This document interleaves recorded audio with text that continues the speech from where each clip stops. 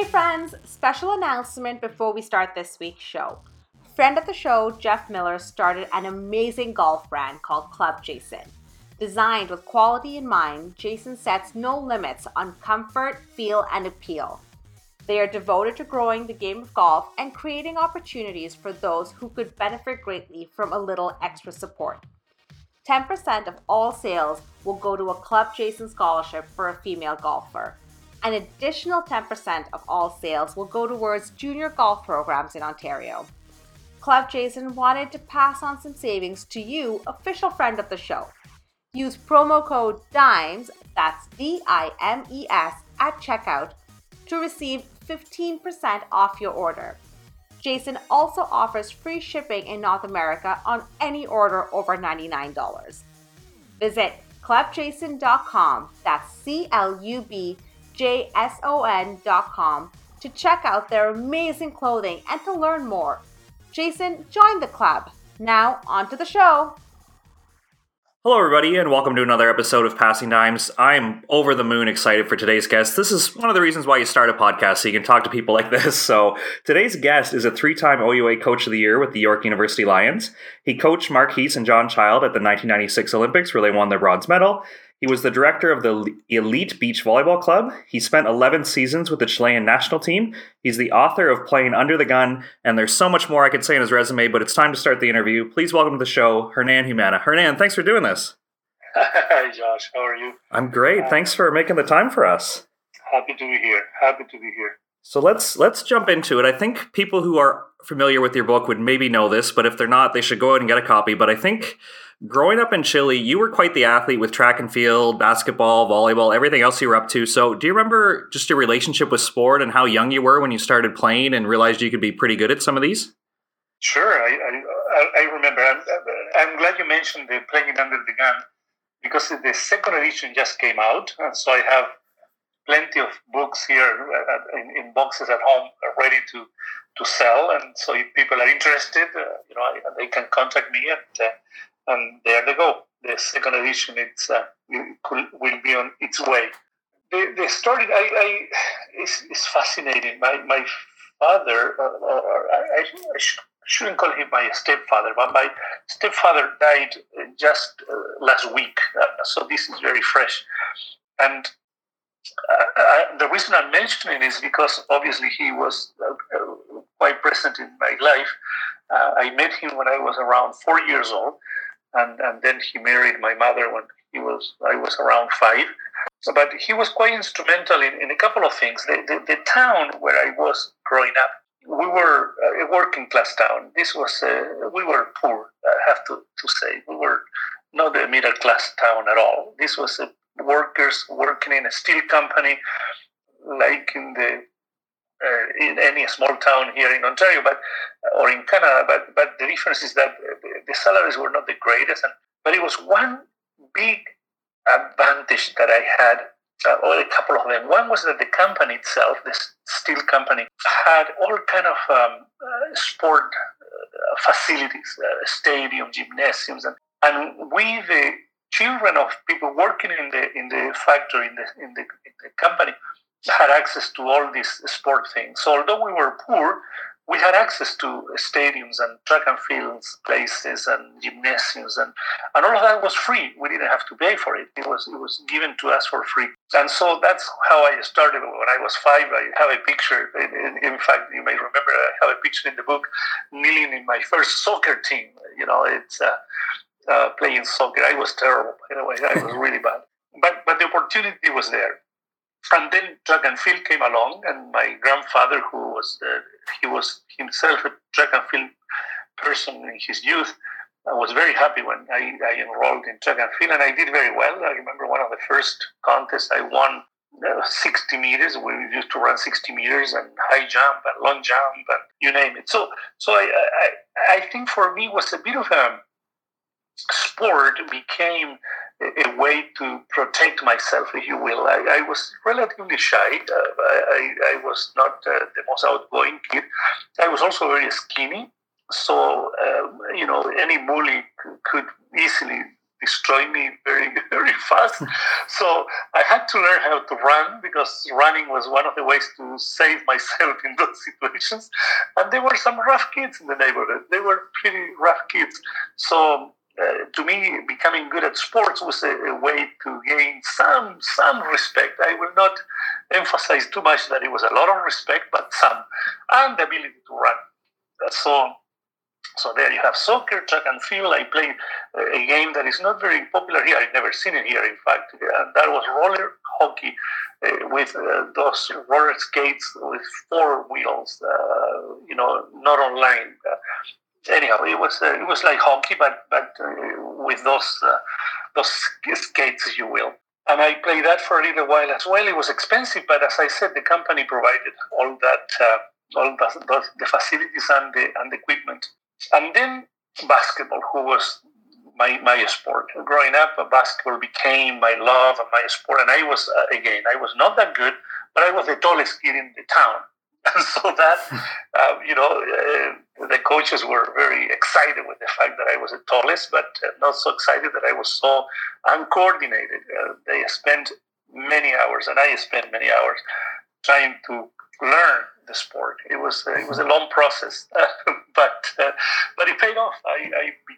We were national champions at one point, and I was calling to the national team in basketball. So basketball became, a nice sport for me. So and then the last sport was volleyball. That was the last sport that I attempted, and it was the last year of high school. That my phys ed teacher said, I know you play basketball and you're pretty good at it, but come on, try volleyball, and you may jump higher if you try volleyball and for your basketball. So anyhow, that's how he phrased it to me, and I said, okay, well, let's try it. And again, because I was not very coordinated, I was terrible in the first few weeks or months of volleyball. But it got my heart. My heart went to volleyball, and when I told the national team coach in basketball that I was quitting the team and I was playing full-time volleyball almost, he had a heart attack. He said, what do you mean?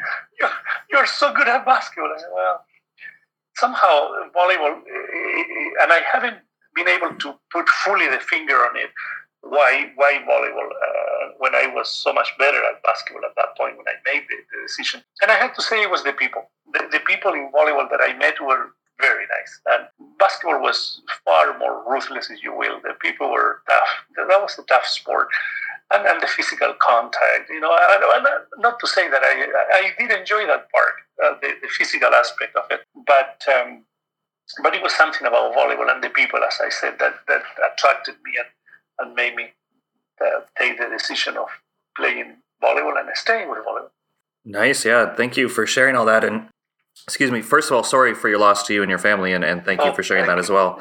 And we'll be sure to include your book, Playing Under the Gun, in our show notes, so anyone listening can obviously get their own copy, because it is a great read. So I am curious, in my research, it says you played 11 years on the national team, but I remember you were still quite a young man when you moved to Canada. So how does the national team program work in Chile, and were you selected? Is there a tryout? Like, do you remember when you were part of the national team? Like you mentioned, maybe in high school you were part of the basketball team. Like, how does the national team structure work in Chile when you were, deciding if you're going to play volleyball, basketball, because you played both at such a high level? Well, it was similar than here, and I finished my high school. I was 16 and a half, so I was pretty young, and I moved from my town. I was very far away from the national team centers, which were in the capital city in Santiago. I was far south, so I moved to study at university in the capital city in Santiago, and they called me that summer. It's similar than here. They have tryouts, and they call people, they see them, they scout them. So they had scouted me in basketball at least, and so they invited me to the national team tryout. But at the same time, they invited me this was the junior team, by the way. It was not the senior team yet. So it was the junior team, but at the same time, they invited me to the junior volleyball national team. So I had to make the decision. I couldn't be in both national teams. They trained, as intensely as they do it here. So I had to make a decision, and that's when I decided volleyball. And so I was very young. I was 18 when I joined the junior team. but also they invited me. I remember my first game for the senior team. I was a junior player, but I was invited to train at times with the senior team, and all my heroes were in the senior team. All the people that I grew up admiring or looking up to them, and China came to play. This is 1971. China came to play in exhibition games with the senior team, and so they invited me to train. I was 13 in the roster, and 12 were dressing, so I was not even going to dress for the game.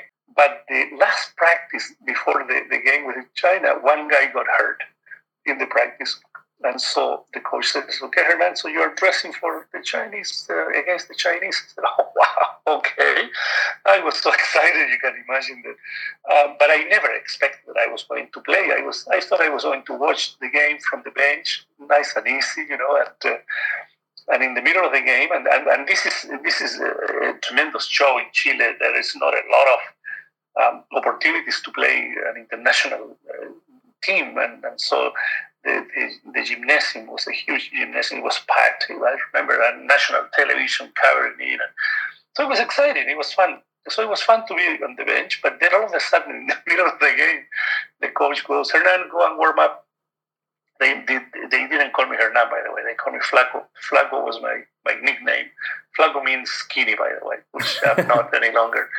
I'm in 240 pounds right now, by the way. But anyhow, so they called me to warm up, and I thought it was a mistake. I thought they were asking me to bring water or something like that. And so I stood kind of, attentive on the bench to what do they want. And he goes, and the second time was a scream, go on, bloody warm up. So, okay, I got up, I started warming up, and so they made the substitution. I go in the front for a player that was not that tall from the Chilean team, and I remember one of the first plays they said, for some reason they said a high ball, the Chinese team outside, and I was in the middle, and I jumped, closed my eyes, and put the hands up, and somehow the ball hit my hands, and I got a slam block, and kind of the people went ballistic. I didn't know what had happened. It was just. And the commentators, my mom was watching the game at home. She said that the commentator said, wow, they didn't even know my name. Who is that fellow who just came in with long hair and skinny? Umanya, it's... so that was my first attempt at the senior national team. And from then on, I stayed with the team until I left Chile in 1980. And to give people an idea of your book and what to expect, the part that I found fascinating was if we fast forward a little bit, you're playing for the national team and you essentially are disagreeing with the government and the way they're handling situations and the way they're acting. And so there's a conflict there. And the one story I'll never forget, you told me that stadiums were being used essentially as concentration camps, and there's blood in the locker room that you can see from other people. So just to give us a hint of what to expect with the book, do you remember how you felt in those moments where you're representing this country, but you really don't agree with the principles that the leadership's showing, and just the conflict you're having within yourself, that you're playing sport at the highest level, but for a country that you're really not proud to represent, if that's fair to say? That is very fair to say. I had a big conflict. I was dressing with a shirt that says Chile on the front, and yet Chile was under a dictatorship, and Chile was not well regarded outside, in the international community. So it was not an easy thing to do, to put that shirt. And my the way I explained it to myself and to those around me as well was that by wearing that shirt, I was representing precisely those who were being killed and tortured and persecuted, and those who had to leave the country, like my family. My family left the country in 1974, and so it's. To me, it was a matter of, if I'm going to stay, I'm going to play, and I'm going to be clearly against what the regime is standing for. And one of the first games under the dictatorship, this was in 1973, so I had been with the national team for 3 years by then. And in one of the first games, I remember going to, this was an exhibition game in the National Stadium. This was and we went to the change rooms, and they have tried to clean it and paint it because they they moved all the prisoners from the National Stadium to other concentration camps further from the city. And I remember walking in there and looking at the corners of the change room, and it was still blood left in the corners there. And it was, I don't remember warming up. I don't remember playing. I have a vague idea. And I've been talking to some of my friends who were a part of that group as well. One of them is in California now, and I was talking to, and because it was men and women, and she said, you know what, I have no recollection. I know we walk into the place, I know we dress up and play something, but I have no memory of warming up, of doing ball warm-up, of hitting the ball or even playing.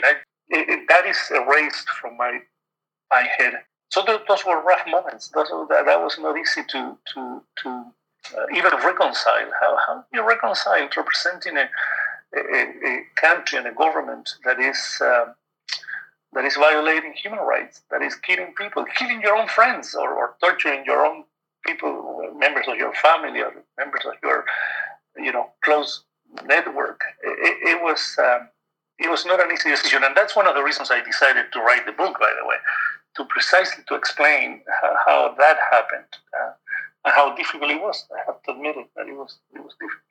And you mentioned that your family chose to leave before you did. Obviously, you were representing the national team, but you still had several friends in Chile. So how tough of a decision was it when it finally reached that breaking point where you decided that you finally needed to leave and join your family here in Canada?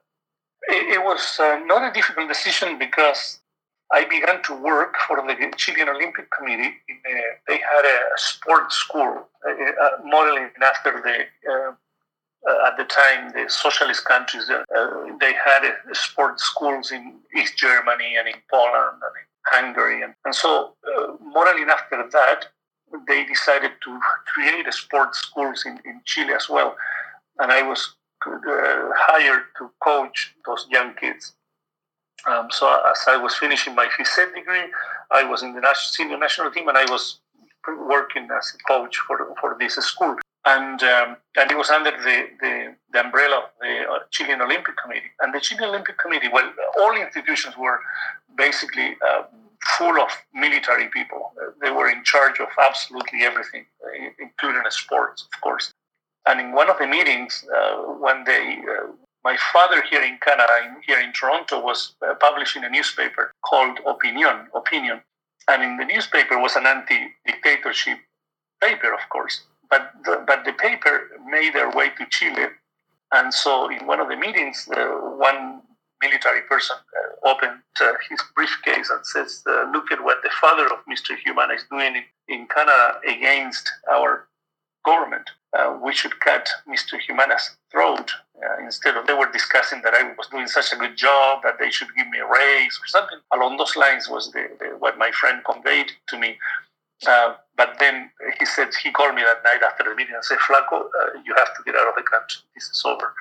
They are going to go after you, and your life is on the line here. So that was the turning point in less than a week. And unfortunately, in that period also, I had finished my degree with the university. So that period was done, and I left. I left right away, and that was 6 years after my family had been here in Canada. So I came to join the family in this beautiful country of ours.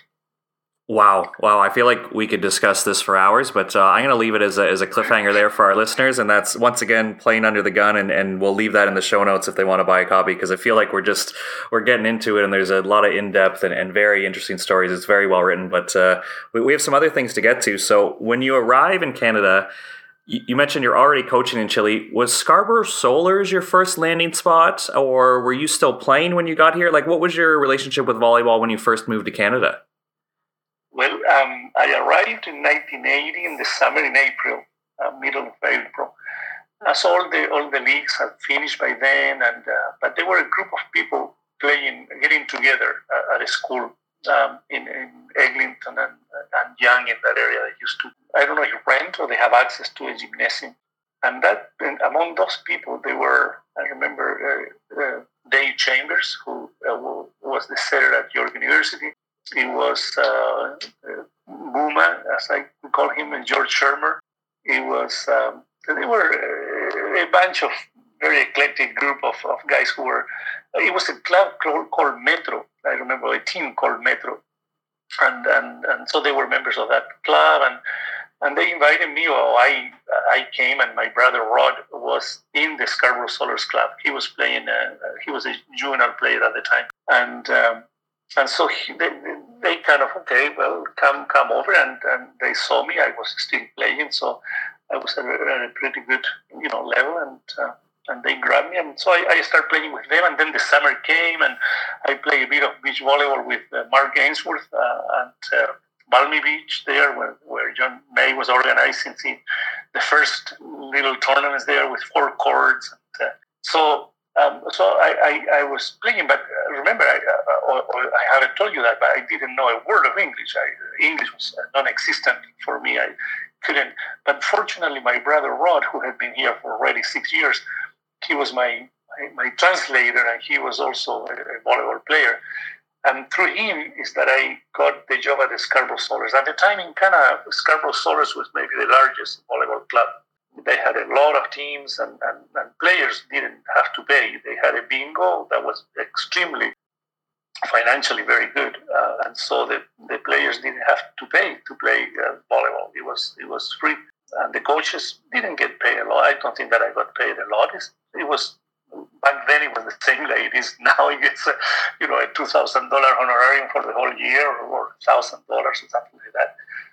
But for me, it was great to have the opportunity to coach, because I love to coach, and I was, beginning my coaching career, so Diane Wood, who ended up being the technical director of the Ontario Volleyball Association, she was in charge of the Scarborough Solars, and I don't know how or why they hired me, because, as I said, I couldn't put 2 words together. I didn't know any English word. It was incredible. The interview to be hired as a coach, Rod was translating, back and forth, and somehow they thought I could do it, and so they hired me. And Rod was my assistant. I remember Rod became my assistant, and I needed him because, but also it allowed me to push, learning the language faster. It was an incentive that I had to learn quick. So I joined the Scarborough Solars, and the club, the team that I was coaching was the Apollo, which was the juvenile team. Yeah, that's very interesting, because through this show, we've talked to athletes who are known as a foreigner on their club teams overseas, and sometimes they don't speak the same language as the coach, and they're on the outside. This is one of our first experiences where the coach doesn't speak the language. So I'm curious, because anyone who's seen you coach now, obviously one of your best gifts as a coach, I feel, is your ability to create relationships and really communicate with the athlete and make them feel valued, and really, coach them up in those one-on-one situations. So did your style really progress, or how did it change during those times where you couldn't have those one-on-one conversations with the athletes? At times I think that I was a better athlete back then, coach, because I didn't talk very much. And at times coaches tend to talk maybe too much. So I thought for me it worked very well. I remember one of my first practices with the team. What I did was I shook hands with each one of them. I went one by one and I shook their hands, and I looked straight into their eyes. I didn't need to talk. Some of those players have told me afterwards, this is the first time that a coach have shaken my hand. I had never, and I felt that you genuinely you cared about us. That was your way of telling us, we are together in this one. And so communication was different. I couldn't express it verbally, but I developed the ability to express it with my eyes and my body language, and how I was, telling them how to do things by just showing them. This is how you hit the ball. This is how you pass. This is, and so on and so forth. So I think it was an interesting challenge, but one that the players and myself were able to raise to meet that challenge.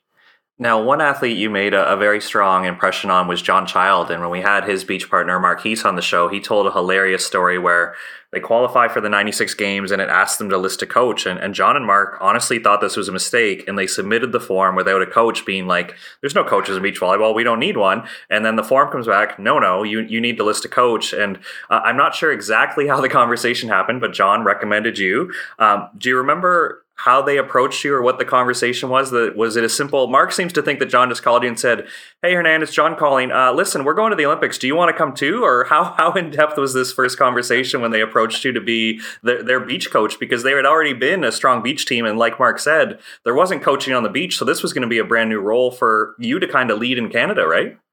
Well, you're right. Not only they were being asked to coach, they were not coaches in beach volleyball back then, not only in Canada, nowhere.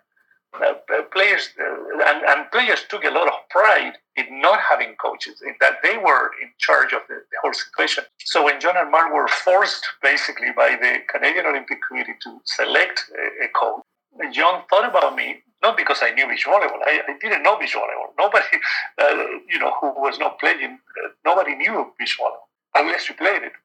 And so John convinced Mark. Mark was not so sold out, by the way, that I was going to be the coach. He was very skeptical of, well, who is this guy? And I never had a chance to coach Mark indoor as I did with John. With John, we won the Canadian Championship. So I had a lot of successes coaching John and that team. So John thought, well, I know he's a good coach. I know he knows how to relate to people. He knows how to get the best out of them. And we'll teach him the sport. And that was the unique partnership in which the players knew more than the coach about the sport, and I knew about coaching. And so that was a good marriage. That was a very good marriage. But the call was, you're right, along the lines of, Hernan, we're going to the Olympics. Do you want to come with us? And I go, what? What are you talking about? Are you serious? I remember Felipe was very young. He was maybe 2 years old or 3 years old at the time. And so I had to talk to my wife, of course, back then. And she was pregnant. I remember she was pregnant of Melissa. And so it was in the middle of a lot of busy, hectic times at home. And I said, well, let me talk to my wife. I need to discuss with her this incredible opportunity here. I had already been at the Olympics, by the way. I was in 1992. I was with the indoor men's team in Barcelona, so I had Olympic experience. So that's the other side of what John was selling to Mark. He said, Mark, listen, this guy has been at the Olympics, so he already has Olympic experience. We can, we're having here the right combination. And so, as I said, I know reluctantly Mark said yes, but they were, as I said, so proud, and rightly so proud, and they have qualified for the Olympics by themselves and with no help from anyone, especially coaches. So having to have this guy, and that also for me was a big paradigm change, if you will. But I mean, for me was an eye-opener to be in a situation in which the players knew more than me as a coach. And so it put me in a different level. I was not above them, or we were all equal here. This was a partnership. This was not a lineal. I am the boss, and you follow what I said. They did follow what I said, by the way, but not because I knew more. I knew more in other areas. I knew more physiology. I knew more how to prepare the body for intense competition and all that. But definitely I didn't know the sport. So that was a learning curve that was going to happen. Yeah, there was a moment that I thought of you the other day. I was watching a soccer documentary and Jose Mourinho was the coach and he was explaining to his squad that the next drill they were going to do, if they've ever done it before, it was copyright to him. He invented this drill and other coaches have stole it from him. And I thought of you immediately because you mentioned you're one of the first, if not the first beach coaches in Canada, where we've always joked there's activities going on at Ashbridges Bay that some people might not give you credit for, but they're doing your drills, right? Because it was honestly at that point in beach volleyball that you were modifying or inventing drills because nobody had ever really trained, right? Like I feel like there was a sense that people would go down to the beach and maybe play matches or play sets, but were teams really training or drilling it out at that time? That's fascinating when you just said, no, nobody was training. Training was, for wimps. You play. You go to the beach and you play and you trash talk, and it was fascinating. It was a great culture. Everybody was making fun of everybody. I mean, think about the people, the John Mays and the Frank Blasses, and everybody was, fat talkers and trash talkers, and it was fun to be around. But drills? Are you kidding me?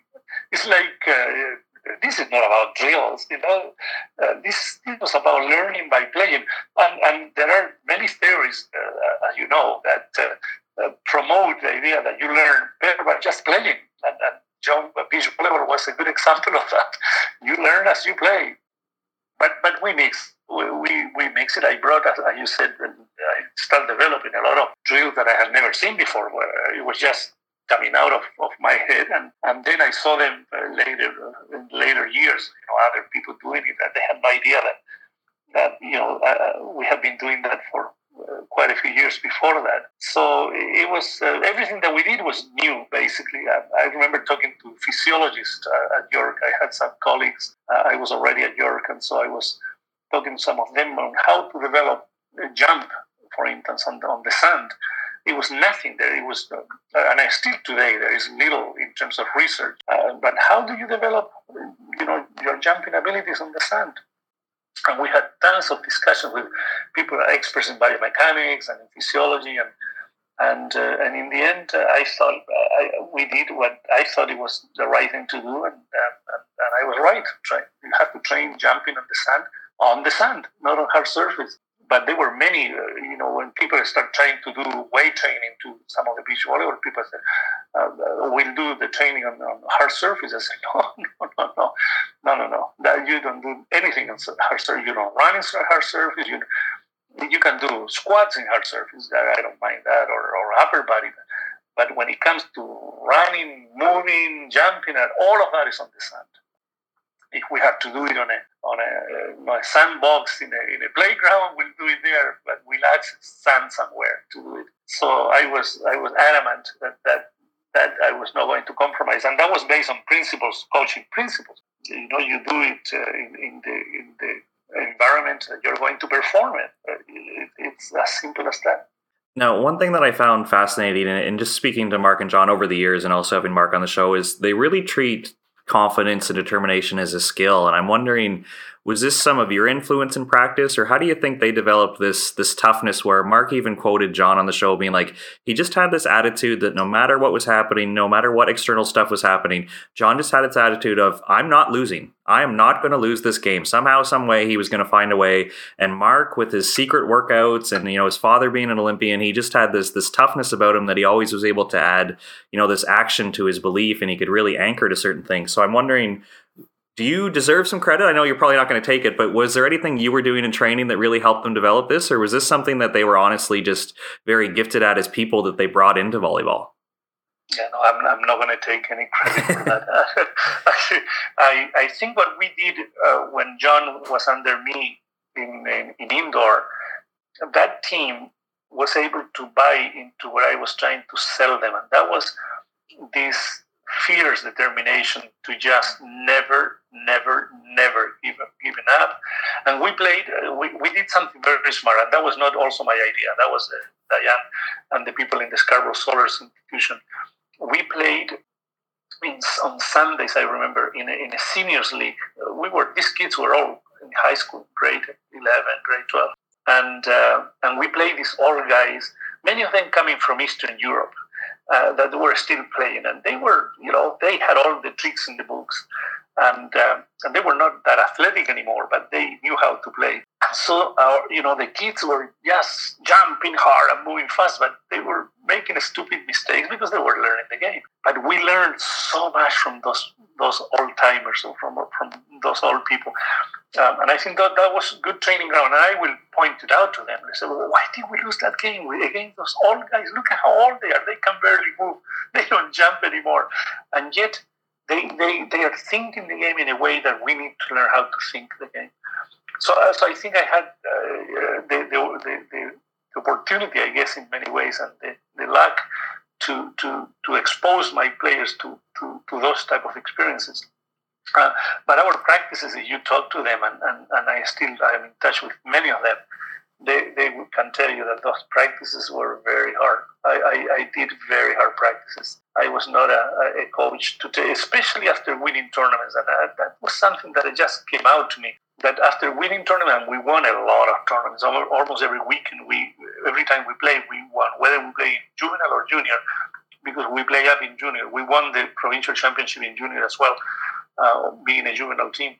But after winning the next practice, I will just destroy. They knew that after winning, they were going to be killed in practice. And I don't know where that came from to me, that idea that after a good tournament, I needed to kill them, basically, to humble them, to put them down on the ground, and basically tell them, yeah, you won, but guess what? You're not that good yet. You are on the way to be good, but you're not that good yet.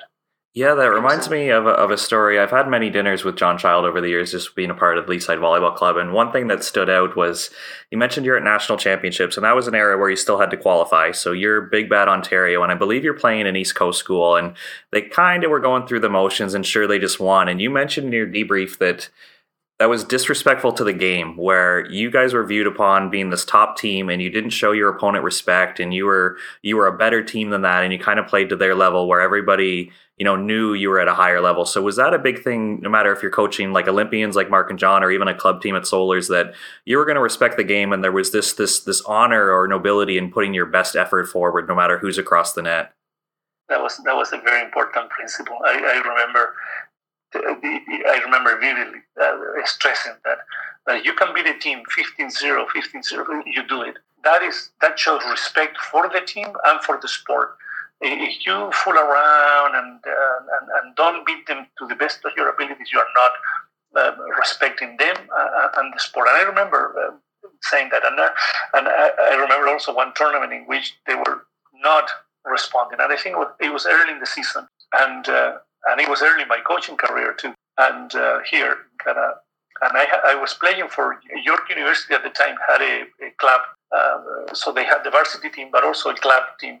And in the club, there were people who were not in university. We were either not students at the university or high school. John Barrett was one of the players. Eddie Drakish was one of the players. John Ionidas was another player. And myself. We were four players who were the foreigners, if you will. They were not members of the varsity team. But we played for York. And we were playing in Dalhousie, I remember, a tournament. And it was for clubs. It was not university tournament. And Wally was coaching, and Mark Ainsworth was one of the most, combative, very aggressive player. And for some reason, Wally takes him out in the middle of the game. Again, my English was almost non-existent back then. And Mark walks out of the court so upset, and he tells Wally, "Up yours, Wally." And in my ears, what I hear him saying was, "Smell your ass, Wally." Don't ask me how from "up yours" I understood "smell your ass." But I never told anyone, and I remember that particular time when my team was not playing well. And so, after the game, we were having a team meeting, and I was very upset. And so I look at them, and I said, "You know what? Smell your ass, all of you." And they started laughing their brains out. And I thought, what's wrong with this picture? I thought "smell your ass" was a bad thing, Why are they laughing about it? And then I learned that obviously the saying was "up yours." It was not "smell your ass." And but the issue was that they were not playing at the level that they were supposed to be playing at back then. So, yeah. That's in the new book, by the way. There is a new book on the way out that I'm working on, and those stories are all in the new book. Oh, amazing. I can't wait. And that reminds me, I do have to ask a question on behalf of friend of the show, Dallas Keith. He mentioned he wants you to finally confirm or deny, have you ever hit the roof at York University? He thinks there's a special club, and he feels like in your playing days, you were a part of that. Confirm or deny, did you ever bounce a ball high enough to hit the roof at York University? The answer is yes. Okay, you're in the club. Okay. So I'll leave it at that. Do you think you were one of the first? Like, that's a very hard club to be a part of. Dallas seems to think that you might have been one of the originals. I came to Canada in 1980, so I don't know the past story, to tell you the truth. So I know I was watching a game. It was who was playing Poland and Canada, the senior teams in an exhibition game at York, and one of the Polish guys hit the ceiling in the main gym, and that was wow. That was pretty impressive. So impressive that the guy didn't start. He was not a starter in the team, in the Polish team. Everybody was kind of, what? He's not playing? He's not even. I think he was just a strong hitter, not very smart or not good passer. I don't know. I don't know why he didn't play. I didn't speak Polish to ask the Polish coach. I got us off topic there, but to bring us back, there's just one more moment I want to bring up from the Marquise interview, and I thought this was extremely powerful. He mentioned after you lose that first match, and Mark admits he didn't play well, and he goes into the team meeting thinking, he's going to get questioned, why didn't you do this, why didn't you do that? There was going to be blame thrown around, and one thing that he felt really picked him up was you and John and Mark both made this plan, and it was, what are we going to do about it? And here's all the work we put into it, and we're in the right spot, and here's what we're going to do to recover. Like, there wasn't a lot of boo-hoo or woe was me in that meeting, and I'm curious how you facilitated this meeting, how you led this meeting, because I think it's easier said than done when you finally get to the Olympics and you play your first match, and you just, for lack of a better term, you almost get embarrassed by your performance. And for you and John not to throw him under... Get embarrassed? you get embarrassed, so I don't want to put words in your mouth, but how do you regroup and control the message and say, we're fine, here's what we're going to do about it, like, we're on the biggest stage we've ever been on, and it'd be baloney, in Mark's word, to say, oh, it's just the Olympics, blah, blah, blah, blah, blah, like it's just another game. It's not. It's the Olympics.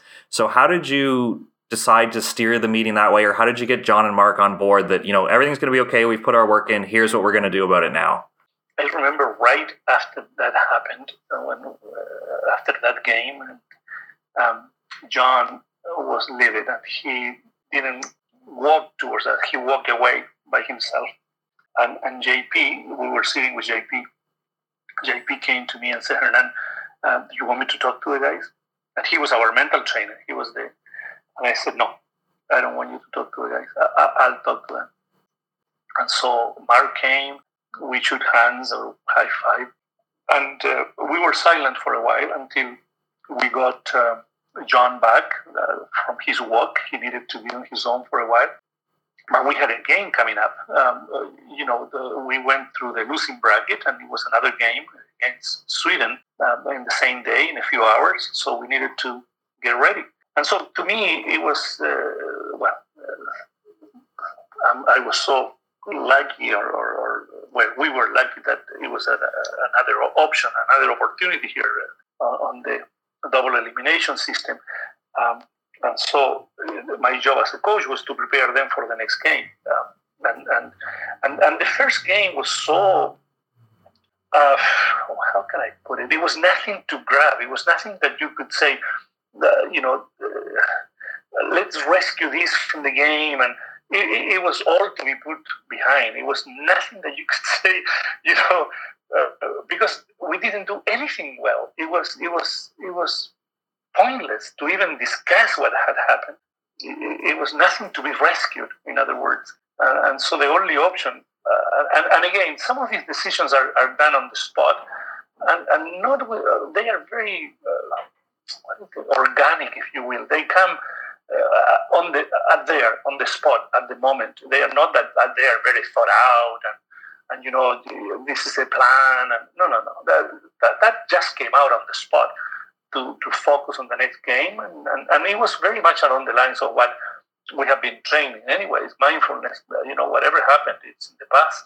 and all you have is this moment. So let's use this moment to prepare for the next game. So I think JP had already done his job of teaching us mindfulness and to be present at that particular moment, not to dwell on the past or to worry too much about the future. So I think it was just in that framework, if you will, is that we decided, let's move on, let's focus on the next game and prepare and start thinking what we're going to do. So as I said, I don't think that it was. It worked out brilliantly, but it was not, kind of a deep thinking process. Not at all. It was far more visceral than that. And I'm curious if you recall how you prepared for the match against Karch. And the reason I bring that up is people remember in that era, the USA thought essentially that their domestic tour was better than the world tour. Like, Karch didn't qualify for the Olympics through the FIVB. He was an AVP guy, and the games were in the US, and here's this rock star of volleyball, and you're playing them on home soil, and he's just already won a gold medal at the Olympics in indoor, and he's this larger-than-life person. So when you're describing in the meeting before the game, like, are you shying away from saying how good he is? Are you approaching what we can do about it? Like, how do you approach a moment that big where you're playing, like I said, like possibly the greatest player of all time? Like, how do you deliver the message without, sugarcoating it or tiptoeing around certain things? I think that's a great question, and that I think my biggest regret as a coach, my biggest mistake as well, I would say. I remember talking when we were planning and getting ready for the Olympics. We talked about that possibility. What about if we meet with Karch and Ken Steffes at the Olympics, and both of them, John and Mark, said, "No way, Hernan. You don't know how good those guys are. We cannot do anything against them. They are way too good." And we never saw them. I never saw them. And because they were, as you said, they qualified through the AVP, not through the FIVB. So, and I didn't challenge them, and that was my mistake. I didn't say, well, hold on. When we get into the court, the chances, even if they are the best team in the world, in a sport, there is always the opportunity for an upset. So we have to think that even if we play the best team in the world, we can beat them. It has to be our approach. So as I said, I didn't challenge them then, and I didn't challenge them in the semifinals when we played them at the Olympics, because the feeling was that, well, okay, let's do our best, as opposed to let's go and beat them, which it should have been the comment. And this is how we are going to beat them. We kind of shy away from that, and that was my mistake as a leader of the team. I should have been, because by then I had learned the sport, and I think, and this was coaching more than anything else. So I should have been more forceful and saying, well, hold on, here we have a clear opportunity to get into the finals, and we're playing the best team in the world, but we're playing well, and we are doing some pretty good things. And oddly enough, I was reading, Ken Steffes has been putting some stuff in Facebook about his experiences. And he admitted that against us, it was tough. It was a tough semifinals. They were beating us kind of rather 7-2 or 8-3. I mean, they took a big advantage early on. And then we came back and forced them into a timeout. And so we were there. We were in that game. But again, a bit too late. And in the back of our minds, we had the idea that just playing well against them was going to be enough. And that was so wrong. That was so wrong. That's one of my regrets as a coach, that I didn't, presented a different situation to the players, and I was unable to sell them that it was possible to beat, even though they were the best team and they won the gold medal and all of that. But we had our chances against them, and by the time we realized that we could have beaten them, they were ahead in the game, and they were good, no doubt about it. But how many times Mark Heath blocked Karch in the game, and Hero 2 times, and Ken 2 times. I mean, we were. Unfortunately, it's not easy to watch those games. Because it's not, you cannot find them in the internet. But I know John has a copy of them, and I have watched them. It's painful to watch them because we had a chance. We had a chance, and we blew it. And I'm sure it is hard to look back, like you said, and that would be a regret and something you would want to change. But in the context of what was happening in those moments, do you feel, because you said you guys were equals and you weren't really the one voice and you're trying to give them autonomy, is that why maybe you steered in their direction where they were just happy saying, like, we're going to give our best effort, but we know these guys are good? Like, is that maybe one, if there is a flaw of giving athletes that much autonomy and kind of being a part of the journey versus like the coach who's supposed to be the leader and maybe driving the bus? Is that maybe a possible flaw with the system, or what would you say you would like to change if you could, other than maybe just challenging the idea? I think I could have challenged the idea. Yeah, I didn't have to be, you have to sell the idea too. I mean, you can say anything you want. The question is, are the players listening? Are they going to respond to your, are you selling it properly? And I think if I learned something with John and Mark, was that in order to sell something, you need to be convincing. You need to have good arguments. You need to have, it's not enough to just work them hard and punish them in practice if they don't do what you want them to do. That's not going to any longer anyways, especially from now on. I think in a sport, that's definitely not the way to achieve maximum performance. And I hope it's never again. This crossing the line between, as I said, pushing players, to me, it's not about pushing them any longer. It's about uplifting them. You uplift them to new heights so they can perform to the best of their abilities. The idea of pushing, to me, is complicated today, because by pushing, and if you just look at what's going on, the gymnastic coaches and the figure skaters who push athletes to the level of abuse, it's verbal and physical abuse. It has been distorted, and I think players, and rightly so, athletes are beginning to rebel, to say enough is enough. That's not how I want to be trained any longer. And so I am glad there is a kind of a paradigm shift here in coaching, and the coaches who are hard-nosed coaches are beginning to be less and less. We're beginning to highlight the coaches who have shown respect for the sport and the players. The Phil Jackson, the John Woody's, the Barry Boschers, the coaches who respect athletes and they know how to get results by uplifting them, by making them feel great about themselves, not making them feel guilty or competing and playing hard out of fear. That's not any longer the way to do it. It never was, but that was the way most coaches, including me, used to coach, by punishing and instilling fear in the players.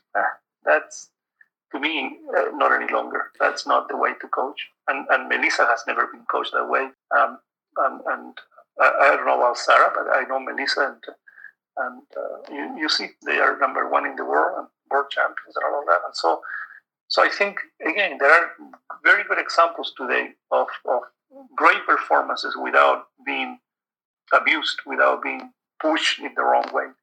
Yeah, I was hoping you could give myself and the other coaches listening maybe a tip of how you walk this line. And I think John May does it really well, where you have credibility, and like you said, you're selling this idea, but it's never fluffy, where the athlete, maybe they're in that tough moment and, oh, coach is telling me I'm this great hitter and I'm so smart, but I just got blocked 3 times in a row. Like, they never have that moment of question where they're like, oh, he's just, blowing smoke, he doesn't know what he's talking about. Where you mentioned you believe in the athlete and you push them, but it's never built on a foundation of lies, or you're just trying to pump their tires for no reason. You find these credible sources. So I'm wondering, when you're doing this, are you honestly just looking for opportunities in training to catch them doing it right? Or where do you build these foundation pieces for, like I said, in those clutch moments when it doesn't come through, they don't begin to question your credibility and if you know what you're talking about, or if they just think you're a liar who is this cheerleader and pump them up when really there was no substance there?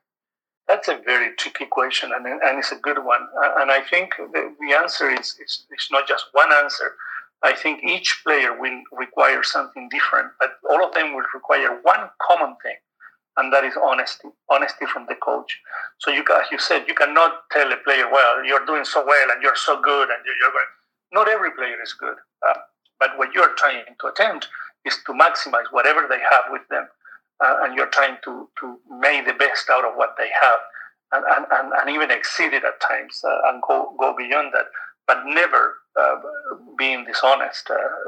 I mean, we humans are easy to manipulate. Look at what 70 million people in the States voted for Trump, talking about being easily manipulated. But I think that the issue is to be truthful, to be honest, but also to get into a contract that will together make the best out of this situation, for you to be the best attacker or the best passer, the best server, the best that you can possibly be, and even beyond that, you'll discover things about yourself that you didn't know they existed. And so it's a constant process in which you are trying to convey ideas of reassurance. And the first step is to make them feel good about themselves, not by lying, but by truly remarking and underlying the things that they are good at, and underlying the areas that they need to improve on, of course. I think honesty is by far the recipe here to get performance, and not just in a sport, in anything in life, including relationships, including other subjects. And so I think there is a humanity side here that is fascinating, and one of the things that I used to tell, and this was very basic, but I used to tell my players, is when you are very tired in the middle of a practice or in a game, and you tell the coach, you know what, I'm done, I cannot move anymore. And unfortunately, those things don't happen, or fortunately, they don't happen here in Toronto, but in Chile, we used to have a lot of earthquakes. They still have a lot of earthquakes. And believe me, you can be very, very tired, but when an earthquake comes, you're going to run pretty fast. And so in other words, you always have a reservoir within you, both physically and mentally, that you can always do something better if you are put in a situation that, and again, convinced that is the next step for you, that you can actually do things that you never thought you were capable of doing. And as a coach, your job is to convince them and to discuss it. But as I said, you don't need to lie to them. You don't need to, to sugarcoat it, and it's not necessary. It's not necessary. Again, we won a bronze medal at the Olympics. We won an Olympic medal by being very honest with each other. And it could have been better. Sure, it could have been better. But again, kudos to Karch. I mean, one of the best players ever to play the sport, both indoor and beach. I think, and that's why there are some players who are better than others. But maximizing it, I think, is what is the secret. Maximizing and also telling them you can do even better than that at times, given the situations and the circumstances. So, yeah, and just so uplifting, I think, is the word. Respect and uplifting as opposed to pushing. Amazing. Yeah, thank you for that answer. And just to clarify for the listeners, I mean, they might be sitting back and saying, well, yeah, you coach at a national team level and a university level, it must be easy. But to confirm, you use this approach whether you're coaching 14U, Olympians, or university athletes, right? Like your approach doesn't change no matter the level of the athlete. Is that fair to say? That's correct. That's absolutely correct. You're right. Yeah. Amazing. Well, I want to thank you so much for taking the time. I'm looking at my list here. I didn't get to half the topics I wanted to, but I did promise you an hour, which means we'll have to have you as a returning guest. And I'm glad you gave us that teaser that there is another book in the works. That could be great timing to have you back on. With that, though, we always like to end the show with a funny story, and you've told some good stories here. I was wondering if you could share one more with us where you got this wonderful or maybe funny or odd experience that you don't think you otherwise would have gotten if you weren't a part of volleyball at a high level. So can you just leave us with another laugh or something interesting before we let you go? Fair enough. I thought about a few of the stories. Well, I already told you the smell your ass man, which is one of the funny, but there are so many. But you know what? I'm going to finish with a story that it's not that funny, but it's very unique, and it happened obviously because of volleyball. I was playing for the national team in Chile, and we went to play in Bolivia. Bolivia is a country that 150 years ago Chile fought a war against them, And there is still a bit of animosity, between Chileans and Bolivians because of that war. So we went to play, and Bolivia. I don't know if you know this, but the capital city, La Paz, is 3,900 meters above the sea level. I mean, it's 3,900, almost 4,000 meters above the sea level. It's the lack of oxygen. It's unbelievable. So anyhow, so we went to play there, and we played the first game, and it was very difficult to even to breathe. But then they invited us to play even further higher, at 4,100 meters in a small mining town called Oruro. And so we went to play to this small town, and even less oxygen. We were just hard to walk, let alone to play a game. And so we started playing, and it was an open court. It has some seatings around, but it was open. It was not a gymnasium. They didn't have a gymnasium in that town. And the police was kind of, they looked like soldiers to me. They had machine guns, and they were kind of around the court, and the people were very hostile to us, incredible hostile. They were screaming and yelling against Chileans and you bloody Chileans. And on top of that, we started winning. We were playing well that day. And we were beating the Bolivian team, and it started raining. I remember it started raining, and so the game did not stop. They were hoping that we were going to start losing. But the people got up. I remember the people got up and started throwing things to us. And the military that were supposed to protect us, instead of protecting us, they started, inciting the people to come and into the court and beat us up. And so we were, what do we do now? Here we are 12 Chileans, and they were, 500, Bolivians, and some of them were also drunk. I mean, this was a very few opportunities for any spectacle up there. So fortunately, by then we were kind of close to the Bolivian players, and they created a shield around us. They protected us. They put and told the people, come on, no, stop this. So they walked us out of the area to the bus that was waiting for us to go back to the hotel. And we got into the bus, both Chileans and Bolivians, and the people who were still upset that we were kind of winning. And I truly thought at that time that was the end of our career as volleyball players. We are not coming alive out of this one. We were looking at each other like, wow, this is bad. Fortunately, the bus driver was very skillful at that. He was able to, go around the crowd and without killing anyone and just speed it away. And we arrived in the hotel. I have to tell you, I've never been so scared in my life. I thought, and everybody in the same boat. I thought that was the end of it. I was very young to die, but playing volleyball. So at least playing volleyball. What a better way to die than playing volleyball. Wow. Well, another amazing story. Thank you so much for sharing that one. Well, it's been an hour. Like I said, I feel like we could go on for a few more hours, but I know you're a busy guy and a good family man, and you got maybe some more classes at York to prep. I know it's a weird time to be a prof, but I'm sure you're busy doing that as well. So we'll call it there, but I want to thank you again for coming on the show and for everything you do for volleyball. I think you're one of the few people in our sports that doesn't have enemies, and I think it's because of your genuine spirit and the way you're always available to help and just your love for the sport. So thanks for being a part of everything that you are, and thanks for joining us today. Josh, a pleasure to talk, and I really appreciate it. Thank you for inviting me.